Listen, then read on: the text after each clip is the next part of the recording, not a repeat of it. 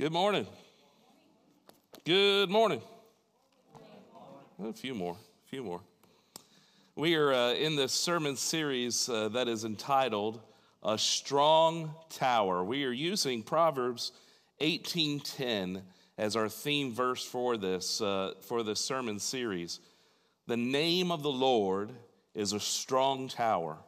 The righteous run to it, and they are saved. And so throughout this sermon series, we're taking a look at the Hebrew names for God. We are taking a look at the Hebrew names for God.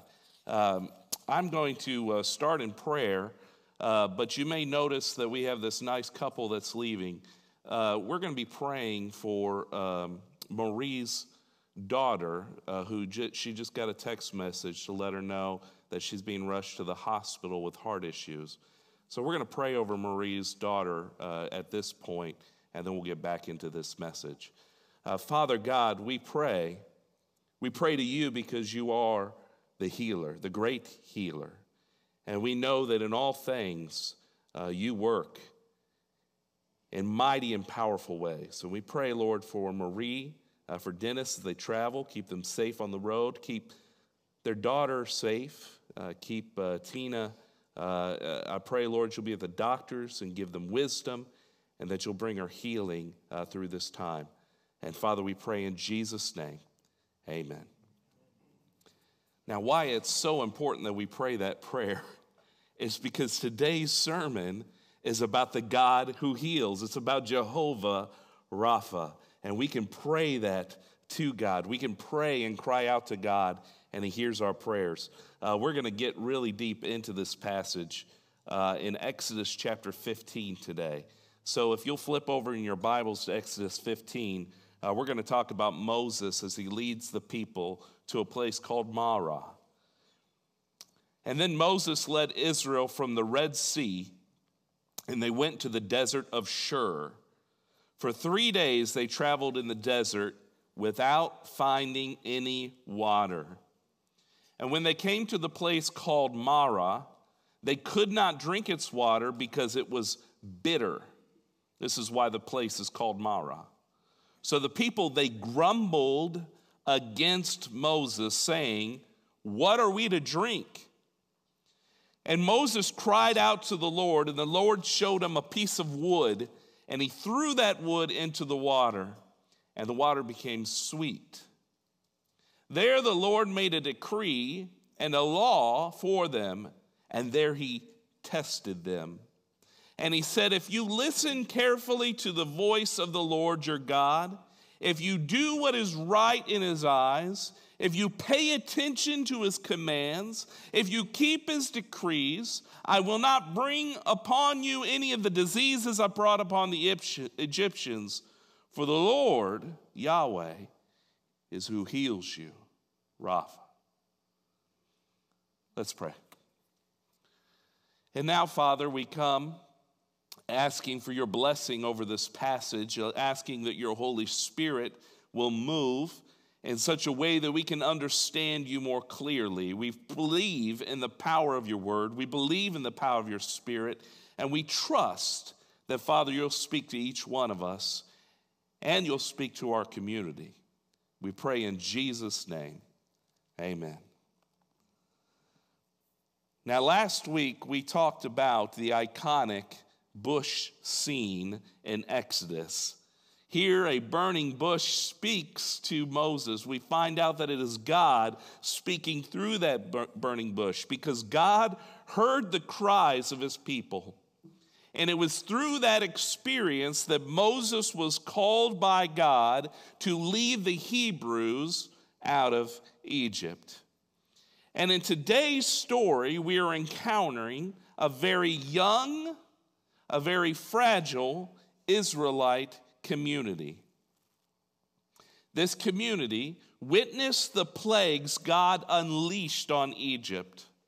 They left with Egyptian livestock, and then we watched as the Egyptians drew up arms against them. We watched as they crossed the Red Sea. God parted the waters, but then they drowned the Egyptian army. And it is right here that we meet the Israelites. Scripture tells us that they traveled for 3 days in this desert looking for water.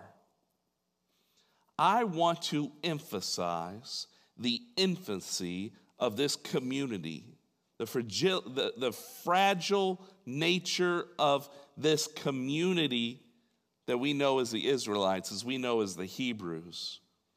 Just remember that a week ago, before they're wandering around in the desert, they were slaves in Egypt. 3 days ago, they thought they were going to die at the hands of the Egyptian army on the banks of the Red Sea. And today, as we read in this passage, they're thirsty. When you leave in that kind of numbers, we're talking possibly millions, and they took with them livestock from Egypt. We need water. The water supply is starting to run short. The animals maybe aren't moving as fast as they used to. Now the people are starting to fear for the lives of their grandparents, fear for maybe the pregnant, those who are maybe sick, those who aren't traveling as fast as they used to because they're weak. And they begin to grumble about Moses. Did you see that? They begin to grumble about Moses. They begin to grow bitter towards God. They grow bitter against Moses.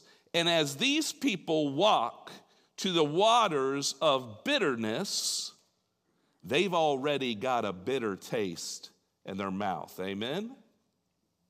In fact, rabbis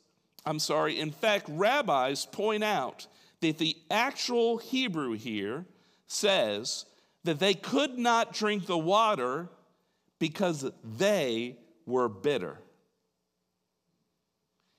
Was it the waters that was bitter? Or was it they that were bitter? Maybe the people were more bitter than the actual water. Maybe the bigger problem was not that they were thirsty, but their spiritual state caused the tastiness of the water to be bitter. Why would God lead? Why would God lead his people to bitter water? These former slaves maybe needed it. Some suggest that maybe God should have led them to a vast lake, reservoir, where their needs could be met, where it could be easy for them to grow and populate. And it's easy for me because I'm not thirsty right now. I haven't gone 3 days without something to drink. My water supply isn't running short. But I don't think I agree that God should have treated them that way. Look at it again at verse 25. What does it say? God tested them. And he not only tests them, he reveals to them a name. Jehovah Rapha, or Yahweh Rapha. God reveals himself as Jehovah Rapha. You know, water is a serious need, right? Did you know even today in the world, there are 2 billion people who do not have access to safe drinking water inside of their home? That means 2 billion people are walking to a water source. And out of that 2 billion people, 800 million don't have a safe watering hole within a 30-minute walk. It means they are traveling over 30 minutes.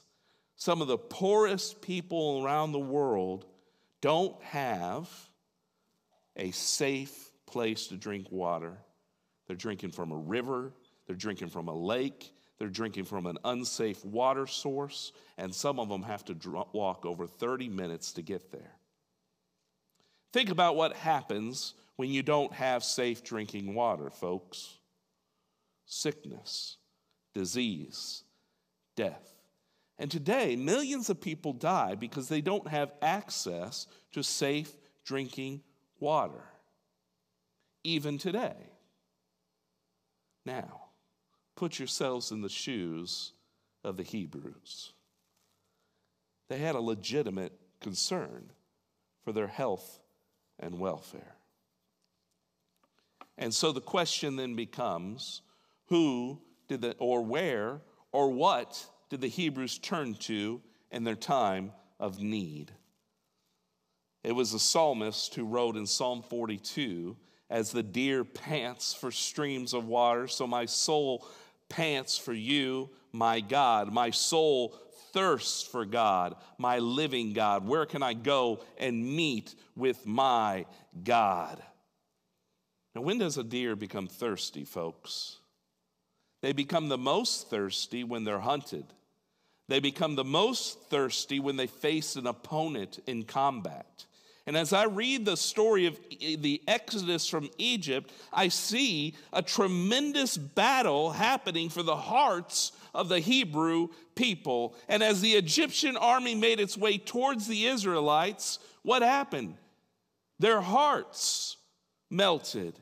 Even as Yahweh was right there ready to wipe out that Egyptian army, they cried out and wished they had never left. They'd rather been slaves than die at the banks of the Red Sea, but God had compassion on them. He saved them from the Egyptians. Later, you can read in the next few chapters that they camped towards the place called Rephidim, which had no water whatsoever. And the people cried out again and grumbled against Moses and thought they were going to die of thirst. And God brought water out of a rock. The Hebrews struggled in matters of the heart. They didn't need the water because God was already there to provide it. They didn't need the food because God was already there to provide it. They didn't need the protection because God was already there to provide it. What they deep down needed was a new heart. And instead of turning to God, they turned to themselves. They turned to Moses. And just like Pharaoh, the Hebrews' hearts were hardened against God. And just like Pharaoh, God allowed their hearts to be hardened so they would learn from their mistakes. I mean, that's what we as parents do and grandparents, right? When they're babies, we protect them. We put a hedge around them. We make sure that they don't get hurt. But as they become toddlers, as they grow up and start jumping on beds, and we try to repeat that child, how many monkeys jumping on a bed, right? We try to teach them don't do that, but we allow them some freedom as they grow up. They hurt themselves and they learn from it. And I think God does the same for Israel here. He's allowing for a situation where they can grow and trust. Nobody died of thirst. God provided it. But it was allowing their hearts to be drawn back to Him. You'd think that a story about God's healing, you'd think a story about bitter water would be about physical problems. What seems to be the problem is a spiritual one. It's in Romans chapter 1 that Paul discusses maybe a more modern day problem when he says, therefore God gave them over to their sinful desires of their hearts, to sexual impurity, for the degrading of their bodies with one another. And this principle of God gave them over is a way of understanding the Israelites. God reveals Himself And Paul makes that clear in Romans chapter 1. God reveals himself. God has shown us the way of life that is good and healthy. But many of us choose to live these unhealthy lives. And God says, okay. And he gives us over to that sin. And what does the sin do to the lives of the Christian? Sin ruins marriages. Sin ruins friendships. Sin ruins and destroys our physical and mental health. We hit rock bottom. There's nothing left. We're thirsty. We're bitter. And just like the Israelites, we've got to have something to cry out to. That's why I love the Moses model here in the passage. Did you see the Moses model? Because you'll see it time and time again. Read through the Exodus and see that time and time again, the people grumble, and what does Moses do? He turns to God. The people grumble, he turns to God. Moses becomes an intercessor between God and his people, and Jehovah Rapha acts, takes this piece of wood, and he turns the water source sweet. I've always wondered why they called it Mara. Shouldn't they have called it sweetness? Because it had such a sweet ending. Maybe it's a reminder of the bitterness that comes when you don't turn to God, when you don't turn to Jehovah Rapha. So are you anything like the Hebrews in this story? Do you turn to bitterness before Jehovah Rapha? I mean, as you look at our prayer list, even this morning, there's so many who are asking for healing. Do you see that prayer list as a list of grievances or a petition to Jehovah Rapha? And that, my friends, is a matter of the heart. God was going to give them water, but he used that time in Mara to heal their hearts as well. And maybe you are going through times of Mara. Maybe you're going through times of bitterness because God is working on your heart. As we approach our time of communion, I want to emphasize how God transforms the waters of bitterness. He uses an ordinary piece of wood. Rabbis have traditionally suggested that it could have been an olive branch, which would have been an interesting choice because an olive branch is a bitter tree. It's a bitter wood. You wouldn't think something bitter would make something sweet. But as we approach communion, that's exactly what God did. He took the bitter cross, an ordinary piece of wood that Romans used to crucify. It was bitter, but it brought something sweet. There wasn't anything special about the wood. The symbol itself was scorned by many in Rome. But God used that piece of wood and he transformed history. God used that piece of wood to transform my heart. And as I eat the bread and as I drink the juice, I'm reminded of a Savior who hung on that cross for my bitter heart, for our bitter hearts, so that they might be transformed. This morning, as you hold the bread and the juice in your hand, would you reflect on your own heart? Ask Jehovah Rapha to heal the bitterness.